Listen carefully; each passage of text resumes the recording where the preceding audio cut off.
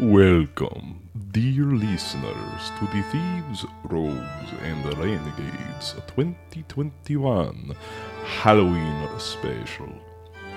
Please excuse my intrusion, but your regular human hosts, Rob, Chris, Kyle, and Michael are otherwise indisposed. You see, they were guests of my very exclusive dinner party. Never fear, my friends. I have their last recordings that they wish to share with you all this year. Join them as they tell tales of cryptids that have been known to terrify the Northeast. Creatures that, just a few hours from Pittsburgh, have been known to go bump in the night. We begin our evening with Michael Arnett, and a being perhaps from beyond the stars. Here now is the Flatwoods Monster. Somewhere around 5 years ago, I was working a natural gas pipeline job in Weston, West Virginia, home of the Trans-Allegheny Lunatic Asylum. The asylum itself is internationally known and is a great source of tourism for the area, particularly with paranormal researchers. But the story I'm about to tell you takes place slightly to the south of this famous haunt, and in its time brought far more acclaim to the local community. Little did I know at the time, but I spent several weeks sleeping in the shadow of the hill upon which this unexplained event took place. But its witnesses, and the hamlet itself, were forever changed on the chilly fall night. September 12, 1952 dawned like any other in the small town of Flatwoods, West Virginia. The community of just under 300 began their day like any other. Most people were involved in the railroad industry, as it was the halfway point of the Baltimore and Ohio Railroad between Clarksburg and Richwood. It was a good lunch stop for passengers and workers on the line, and the economy boasted it that way. After a normal day, Edward and Fred May were playing in the backyard of their mother Kathleen's home, along with neighborhood friend Tommy Heyer.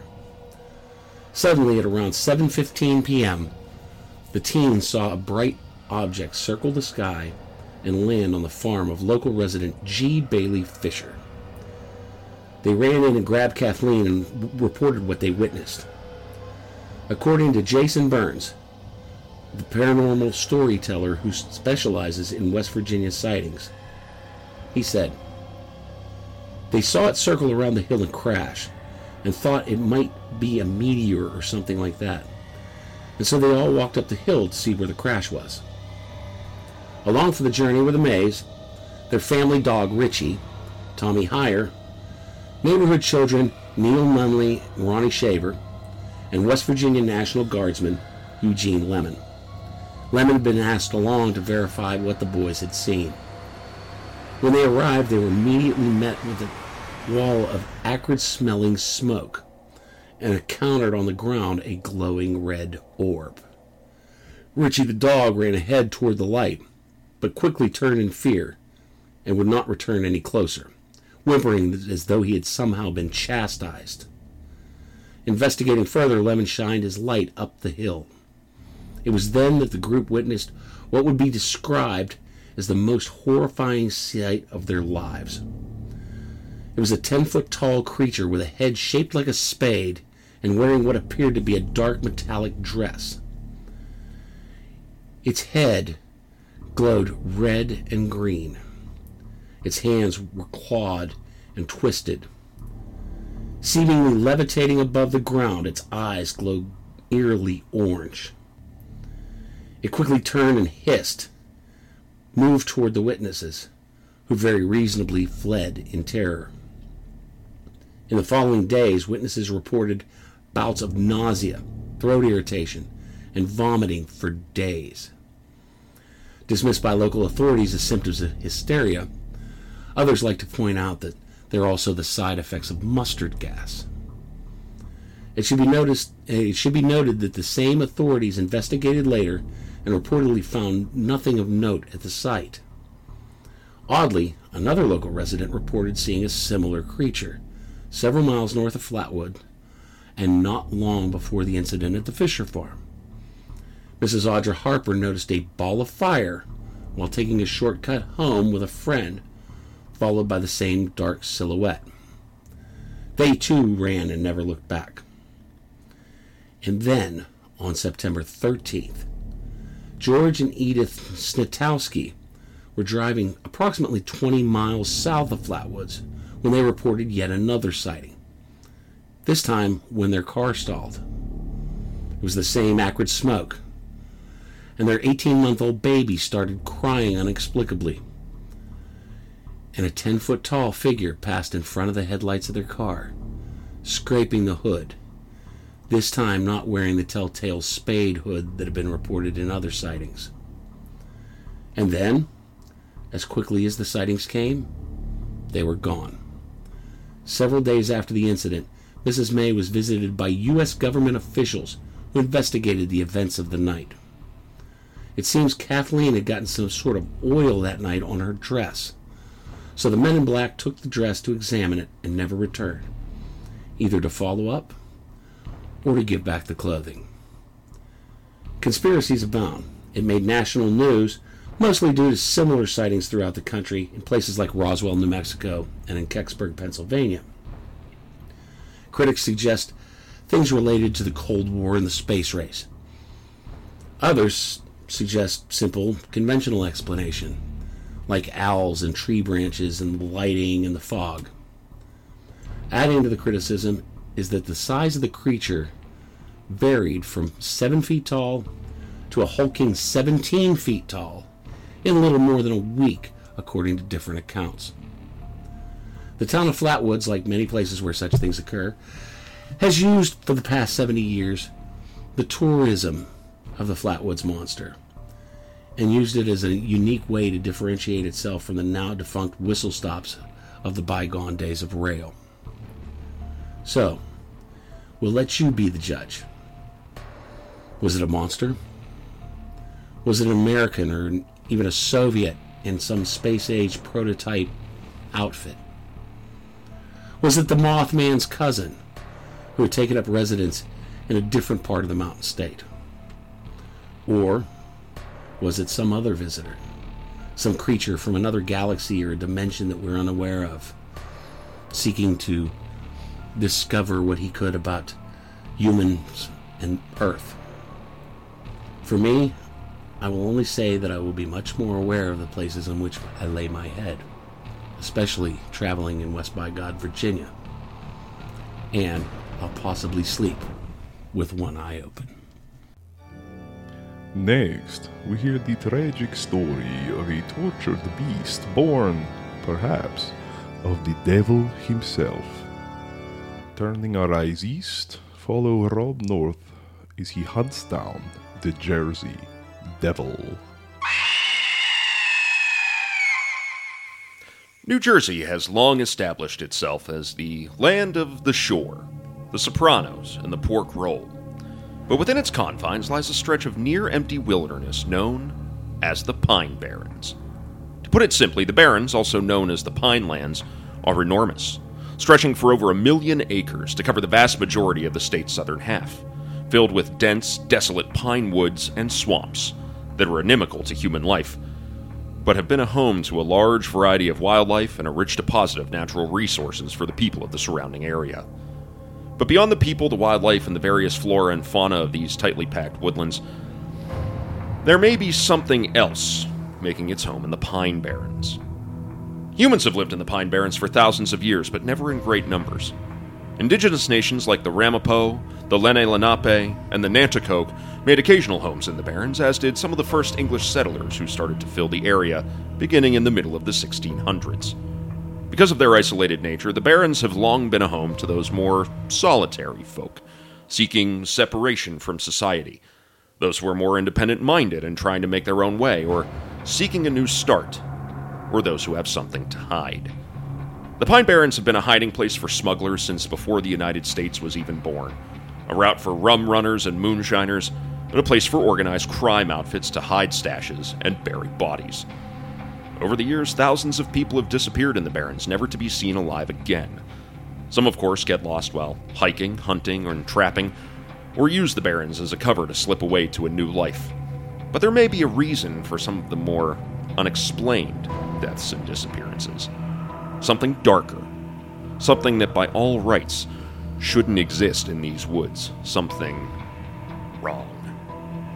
Our story begins in the colonial period when white settlers and the indigenous nations were still jockeying for control of southern New Jersey, but the tide of Europeans continued to grow. Among these new settlers were one influential family, one with wealth and power, the sort of family that was old money when the money was new. The Leeds family were Quakers, peaceable and fruitful, making their imprint on coastal New Jersey as traders, shipping magnates, and farmers. Their name still exists in many of the place names in the region, and their family story is intertwined with such figures as Benjamin Franklin and William Penn. But for the purposes of our story, we focus in on Japheth Leeds, his wife, and their 12 children. The year was 1735. The mother of this enormous family is known to folklore only as Mother Leeds. When the poor woman, broken and exhausted by half a lifetime of carrying and birthing an endless cycle of offspring, discovered that she was once again with child, she cried out in exasperation, "This one shall surely be of the devil." Little did she know that the devil would oblige. When the pregnancy had run its course and the fateful time came, the family was gathered with the midwives in their home deep in the pine barrens. The labor was long and arduous, but the child was born. All seemed normal at first, the babe swaddled in cloth and placed to its mother's breast as she took her rest. But soon it became clear that something was terribly, terribly wrong. The babe began to grow, quickly, far larger than any new infant should have been. Its stubby little fingers and toes lengthening and giving way to sharp claws. The child's head began to lengthen, the eyes turning a deep, evil red, its toothless mouth suddenly filling with lethal fangs, and its squalling wails giving way to a terrible screech, a combination like the grating of metal layered over the most visceral and gut-wrenching scream of human pain. The beast leapt upon its exhausted and horrified mother, tearing out her throat with its teeth, and then leapt upon the terrified midwives, tearing them apart for helping to bring it into the world. The beast escaped from the bedroom, smashing the door like matchwood, eviscerating any of its siblings that got close enough, before leathery wings burst from its back and the creature flew up and out of the chimney into the dense woods, disappearing into the moonless night, leaving behind nothing but blood, grief, and terror. And in those woods, the creature grew to its full, frightening form, a chimeric monstrosity from the most fevered of nightmares, an affront to the very laws of nature. Standing somewhere between 8 and 10 feet tall with a massive muscular body, long forelimbs ending in razor-sharp claws, legs like the hind parts of a goat ending in cloven hooves, an elongated head like that of a horse with a mouth filled with terrifying fangs, and a pair of leathery, veined, bat-like wings with a span of 20 feet or more. Its terrible cry matured as well, remaining just as horrifyingly grating and screeching, but now able to carry its way seemingly for miles through dense woodland that breaks up any other sound that tries to travel through it. Some stories claim that the beast survives by feeding on the creatures of the woodland, scavenging the bodies of dead animals, and feeding on anything it can catch, including the lost and hapless who may wander too close. Others say that for generations, the Jersey Devil would pay visits to the homes of the members of the Leeds family, the ones who had survived its gruesome birth anyway, extorting food in return for not visiting upon them the same bloody violence it had wrought against so many members of the family that had brought about its cursed existence. The Jersey Devil has gone down in history as a sort of boogeyman, and something of a center of blame for unfortunate happenings all over the area. If a well went dry, or a farmer's hens didn't lay eggs, or the crops failed, the Jersey Devil was to blame. History and folklore are full of stories and figures like this, but what sets the Jersey Devil apart are the terrifying nature of encounters with the creature and just how many people have seen and heard it. The appearance of the creature leaves those who have seen it shaken to the core, struggling to process the unnatural sight they've beheld. The encounters vary in form, from simply hearing the creature's unsettling call to catching glimpses of something waiting in the trees, its shadowy, hulking form unnaturally large among the branches, to being swooped down upon by a creature with a massive wingspan. Of course, the skeptics have waded into the debate with their own thoughts on what people may actually be seeing and hearing, and if the story is even based off of a physical encounter with a creature at all. The sightings of the creature are actually that of the surprisingly large great blue heron that populates large swathes of the wetland areas within the Barrens, or of one of several species of owl or other birds of prey that can be found in the woods, their large size being augmented by the skewed perspective of relative distance that the dense woods can sometimes create. Others have posited that it's a misdiagnosed sighting of a deer, a bear, perhaps even an escaped horse, cow, or llama, all of which inhabit many farms in the area. Some scholars believe the discovery of dinosaur fossils before the modern scientific interpretation of such finds may have fueled the devil's stories. What they may be hearing is the call of a deer in rut, or a fox, or again the call of one of many varied birds of prey, the sound being distorted as it moves through the woods. Even the origin of the Jersey Devil is rubbished by skeptics so often, claiming that the origin lies in a cautionary tale meant to keep people's wits about them in the dangerous woods, and wary of the hazards of travel within. But in spite of what the skeptics may say, there have been thousands of sightings claimed over the years by people who were absolutely sure they saw something unnatural, some documented in calls to the authorities, some in letters and journals, some just passed down in folklore. But some central figures of history have had sightings of the creature. In 1814, Commodore Stephen Decatur, one of the leading lights of the early American Navy, visited the Hanover Mill Works on the edge of the Barrens to help supervise the arming of a naval squadron being fitted out under his command. Stories tell of Decatur and several of his fellow officers, as well as many of the millworks staff, sighting a massive demonic creature lurking in the trees at the edge of the woods. The beast evoked such fear in the men that the party dragged over a naval gun and fired several freshly forged cannonballs at the creature, but missed entirely, the winged horror simply flapping its way back into the trees.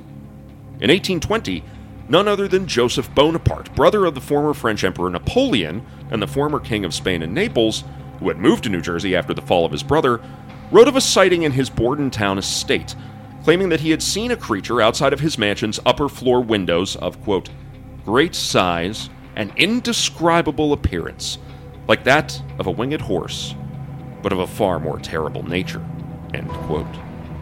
In 1840 and 41, a rash of livestock killings began to overwhelm the farming communities of New Jersey and eastern Pennsylvania.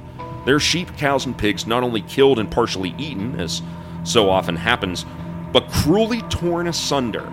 Their remains scattered over vast distances, the only evidence of what may have happened being the sounds of an unknown creature's grating screech and the flapping sound of huge wings in the night. In January of 1909, around the towns of Egg Harbor, Camden, and Haddon Heights, a rash of sightings set off what can only be described as Jersey Devil hysteria. Sighting claims included a trolley car in Haddon Heights being attacked by a massive screeching winged creature, smashing in the windows and covering passengers with broken glass, and a massive beast crashing repeatedly into the third-story windows of the Camden Social Club on its monthly women's night, trying to get in and blocking out the light from outside. Hoofprints were seen in the snow on places they shouldn't have been, like roofs and balconies and the tops of train cars. Police in Camden and in nearby Bristol, Pennsylvania, claimed to have seen and shot at the creature. Newspaper reports caused anxiety and fear to flare up throughout the area, as far away as Delaware and Maryland, and by the end of the work week throughout southern New Jersey, schools were closed and shops and factories shuttered. The population came out in droves in vigilante hunting parties, armed with whatever firearms they had to hand, and set off into the woods to finally put an end to the creature. The Philadelphia Zoo offered a $10,000 reward for the beast, alive or dead, and even built a cage for it should whoever come to claim the reward take the first option.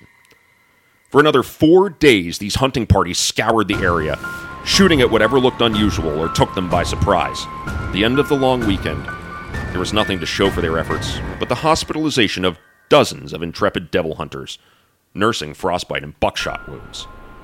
In 1927, a taxi driver was attacked by a massive winged creature, sustaining significant bruising and cuts when something larger than a man swooped down on him whilst he was changing a tire, buffeting him with its wings and trampling it with his hooves. The man managed to crawl into the car and shut the door, but the creature remained, badly damaging the vehicle until it finally gave up and flew off into the night. In 1996, a New Jersey State Forestry officer was traveling down one of the many desolate backwoods dirt roads that crisscross the Barrens near the Mullica River, when as he turned the corner, a massive creature stood in the road and he plowed straight into it. Amidst the cloud of dust and steam from the impact, the ranger could hear a squealing, strangling cry and horrific animal grunting. As he fumbled for his flashlight, whatever it was that he had struck with his truck disappeared into a dust and whirlwind, the sound of flapping wings disappearing into the night. The only evidence left was the caved-in front end of the vehicle, which could have happened with any impact with a deer or black bear, but what stood out were the long, parallel raking gouges on the parts of the vehicle's bodywork undamaged by the impact. No other creature that he'd encountered before or since had ever done that, so the ranger claims. As recently as 2019, high-definition video has emerged of a supposed Jersey Devil sighting, filmed at night with the beam of the light catching something that takes off out of a tree and sends the limb shaking with more force than any bird should be able to exert upon takeoff. The creature isn't clearly seen, only in shadow, but the form in the video is absolutely enormous. Its wingspan easily 5 yards or more. Video forensics experts have examined the video footage and the file, and to date have found no evidence of tampering or effects on the video itself. Whether it's the devil or not, we can't say, but the one thing that is clear in the video is the terror of the people filming it, their panic screams overwhelming the audio track. It may all just be wild imagination getting the better of people, or the expansiveness and spookiness of the forests and swamps causing people to see things, but there have been too many claims of sightings and encounters with this unnatural beast to be fully discounted, and the disappearance and violent deaths of so many in the area over the years can only be partially explained away by roadside robbers and La Cosa Nostra. So if you find yourself in or around the Pine Barrens of southern New Jersey, take care and be wary, for you never know when and where the devil himself, Mother Leeds' 13th child, waits. Our next story is from the aptly named Erie, Pennsylvania, and a mysterious woman who has been known to interrupt shipping. Chris Miller takes us north to find out more about the Storm Hag. If you've ever felt a certain uneasiness around a body of water, you certainly aren't alone. Fear of the unknown, after all, is part of the human condition. But why is it always the fear of dark waters, and not a quiet curiosity or serene tranquility? Why has this become our uncanny valley? Could it be because of centuries-old experiences that are ingrained somewhere deep in our subconscious? To answer that question, we can look to the stories that have been passed down for generations in nearly every society. In British folklore, there are tales of the Grindylow, a dark, vaguely female figure with pointed teeth and long, spindly arms with sharp talons that hides along weed-covered edges of ponds. She snatches up passers-by, drags them back into the murky depths. In Australia, the different Aboriginal tribes told stories of the Bunyip, a violent water spirit described in forms ranging from a hideous dog-like creature to a beast with a long neck with a small pointed head, and even, according to some accounts, an enormous starfish that will drown anyone unfortunate enough to happen past the deep pools that it calls home. Even today, stories of the River Mama are told in Jamaica, described as a ghastly figure that combs its long, dark hair with a golden comb. It has a paralyzing stare that it uses to subdue both predator and prey alike. In Japan, the hulking Umibotsu will surprise passing vessels and burst forth from the water demanding a bucket or a barrel. If the sailors can't provide one, their ship is smashed to timbers and they're all left to drown. Survivors say the only way to escape is to give the monster a bottomless bucket. This confounds the great beast and allows the sailors a chance to slip away in the confusion. But located off of Presque Isle, just a few hours' drive from Pittsburgh, in Erie, Pennsylvania, an even more terrifying creature has been stalking unwitting sailors for centuries. Unexplained phenomena have earned the areas surrounding Presque Isle the moniker the Erie Quadrangle, but chief among the disappearances of several vessels, and many unfortunate sailors, is the Storm Hag. The Storm Hag, sometimes called Jenny Greenteeth by the locals, is a bone-chilling combination of both Grindylow and Siren. She waits in the waters, often less than a mile from shore. It bides her time until a vessel passes near enough for her to strike. Witnesses, yes, eyewitnesses, describe her as a pale green, monstrous woman with strands of black hair that frame her piercing yellow eyes, gaping mouth filled with row after row of needle-like teeth, not unlike a hellish shark. Her arms are unnaturally long enough to wrap themselves around the hull of a passing ship if need be. But, even more chillingly, the arms end in long, thin fingers that are more scythe than claw, each one dripping venom that will paralyze a man in his tracks with even the slightest touch. When the Storm Hag finally settles upon her target, she strikes. It happens methodically. It happens deliberately. And once it begins, it is not over until she decides that it is.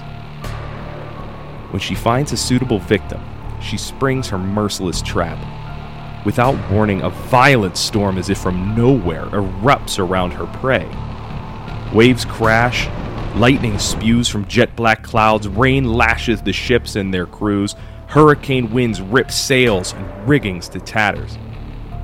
Suddenly, the storm ends just as quickly as it had appeared, and that is when she announces her arrival with a song. From beneath the waves she chants, "Come into the water, love, dance beneath the waves, where dwell the bones of sailor lads, inside thy saffron cave." The sailors on deck are bewitched by her ghastly song. It is only then, in the eerie calm, that the hag bursts forth from the water, a torrent of lightning issuing from her mouth, gnashing at sailors with her gruesome greenish-yellow teeth and slashing her long, spindly, venomous claws. Any sailors left alive are frozen stone-like in place with a single drop of her venom, helpless except for to watch the carnage around them. When she is done ravaging the ship and its crew, she spreads wide her arms and drags the vessel under the surface, along with anyone nearby that has been thrown overboard by the storm. Anyone suffering the misfortune of being in her grasp is dragged down into the depths of the lake, deep in her saffron caves. How then, dear listener, do we know that these stories of the Storm Hag aren't just a sailor's story, told over a round or two of drinks in dockside taverns? Because eyewitnesses on the beach in Presque Isle saw such a storm in 1782. On an otherwise pleasant afternoon, beachgoers saw the storm suddenly materialize around a ship. They heard the blood-curdling screams of sailors desperately pleading for help. When the storm abated, they watched the vessel slip below the surface. All of this happened just a few hundred yards away from the beach. The oil tanker Klevko became stranded. It was being towed back to the port by the tug Admiral when a violent snow squall suddenly appeared, shielding the Admiral from sight. When the storm abated, tow lines were taut and angled sharply into the water from the bow of the tanker, still attached to the tug that now lay upon the bottom of the lake. A distress call was sent out, reporting the location of the accident, and the next day the oil tanker was found nearly 20 miles from her last reported position, before a second snowstorm appeared and the Klevko was nowhere to be found when the squall had passed. This was not in the 18th century. This was in 1942, and it was reported by the Civil Air Patrol. Neither the Klevko or the Admiral have ever been found, and both crews were lost. Why is it that we're so predisposed to thinking that a monster lie in wait just below the surface? It may very well be that our ancestors remembered the Grindylow, the Bunyip, the Yomabutsu, the Storm Hag, and those fears are now a part of our DNA, just like the rabbit fears the hawk and the deer fears the hunter. So the next time you make the trip to Presque Isle, think twice about hitting the water. And if you hear the song, it's already too late. Finally, and one of the most famous, or is it infamous, cryptids of all. We will lend our ears to Kyle Graper as he heads south once again to uncover the prophecies of the Mothman. The beast illuminated in the headlights, Steve Millette's 57 Chevy Bel Air defied reason. Easily 7 feet tall and covered in light gray fur or feathers, its backwards bent legs were tipped with large talons. Where a head should have been visibly mounted on its neckless shoulders, instead only 2 unnaturally red eyes pierced through the night air. Apparently unhappy with the sudden attention, the creature fled uneasily into the woods towards the abandoned North Power Plant. Despite venturing into the over 8,000-acre McClintock Wildlife Management Area for a late-night joyride, Steve and Mary Millette, along with their friends Roger and Linda Scarberry, decided to immediately head to nearby Point Pleasant, West Virginia, 3.5 hours southwest of Pittsburgh, to report their experience to the local sheriff. Turning left on the Route 62, they were shocked to discover the shadowy entity posted near a billboard. It immediately extended 2 tremendous wings of taut, nearly translucent skin, and in a singular motion rocketed into the air to take chase. Steve accelerated the car faster and faster, reaching nearly 100 miles an hour, yet above them. Without so much as flapping a wing, the beast silently kept pace. Never moved past them, but remained directly above until they reached the city limits of Point Pleasant.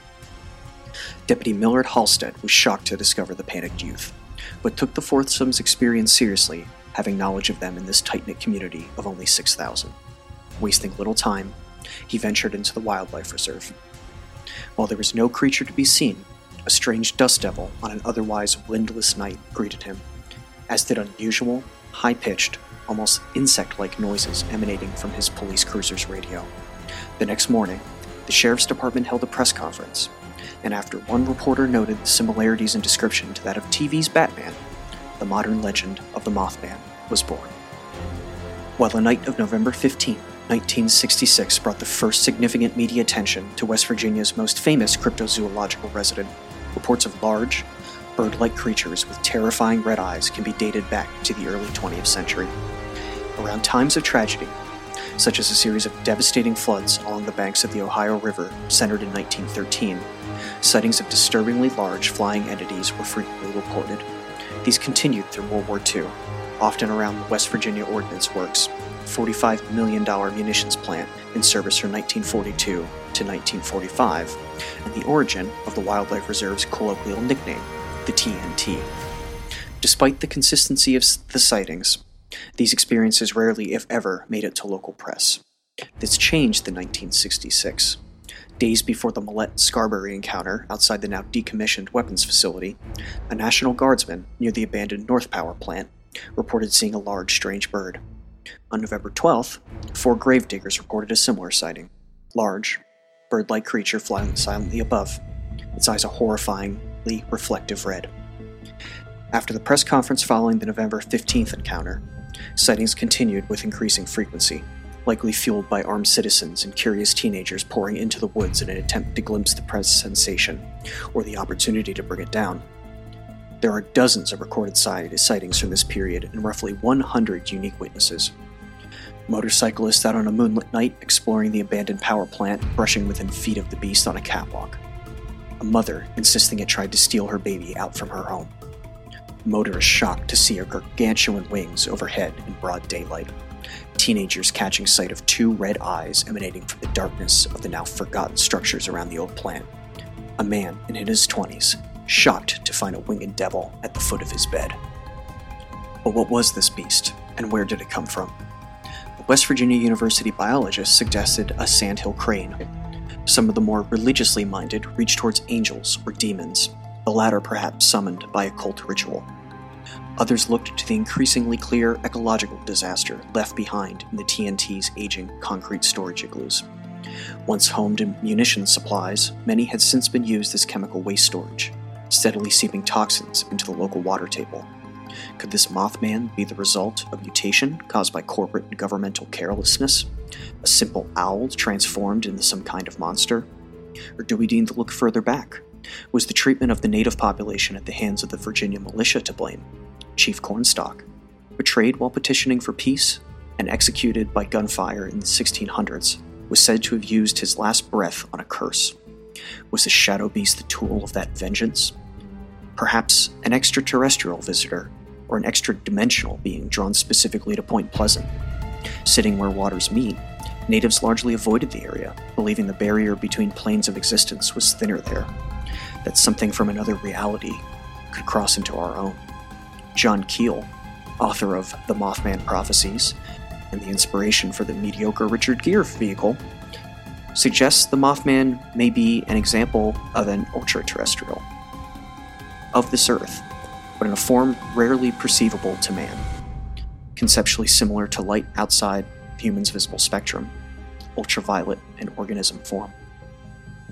Eye strangeness in the area built to a frenzied level as 1966 turned to 1967. UFO sightings joined the cacophony, as did encounters with strange grinning men with otherworldly accents, unexplainable lights in the trees, and the disappearances of pets and livestock. Sometimes these were followed by visits from mysterious, unidentified government agents in black suits. Some of the earliest reports of the men in black. These figures could be as menacing as the subjects they were researching, and made clear with no uncertainty that some facts were intended to remain away from the public eye. The fever pitch of Mothman sightings came to a catastrophic halt on December 15, 1967. The Silver Bridge connecting Point Pleasant to its sister city Gallipolis collapsed under the weight of rush hour traffic, killing 46. Built in 1928, when the average car weighed only 1,500 pounds, the I-bar chain suspension bridge was no longer up to the task it was created for, made brutally clear on that cold December day. A single link failed, snapping a suspension line and tossing cars off either side into the frigid Ohio River, before the structure itself fell into the water, trapping or crushing those below. What was generally accepted to be the result of aging infrastructure, others whispered there may be a more unnatural and spectacular cause. That appearances of the Mothman reached crescendo as the Silver Bridge failed implied a connection. Did this otherworldly monster cause the tragedy? Or was it trying to warn the population of impending doom? As around the deadly floods in Point Pleasant's history, it seems the red eyes of the beast were drawn to human suffering. While the Mothman story centers around those 13 months from November 1966 to December 1967, sightings have continued. In 2007, there were reports of Mothman sightings surrounding another bridge collapse, this time along Interstate 35 in Minneapolis, Minnesota. In 2016, a hunter captured what he believed to be a winged man-like creature on film, not far from Point Pleasant itself. Recent reports have centered around Chicago. Since 2017, city residents have reported a creature nearly identical to the Point Pleasant phenomenon in its population centers. Has the winged terror moved to denser grounds on the hunt for prey? Or have those giant red eyes seen yet another tragedy on our horizon? I thank you once again, dear listeners, for staying in to listen to tales of beasts that may have sprung from the imagination. Or perhaps they are something more. I apologize for the rudeness of your regular host for failing to appear to you, but I am told it is unkind to speak ill of the dead. As for me, I must be going. The sun will soon be rising, and I am dead tired. Before I return to my slumber, I implore you all to hold fast, if you dare.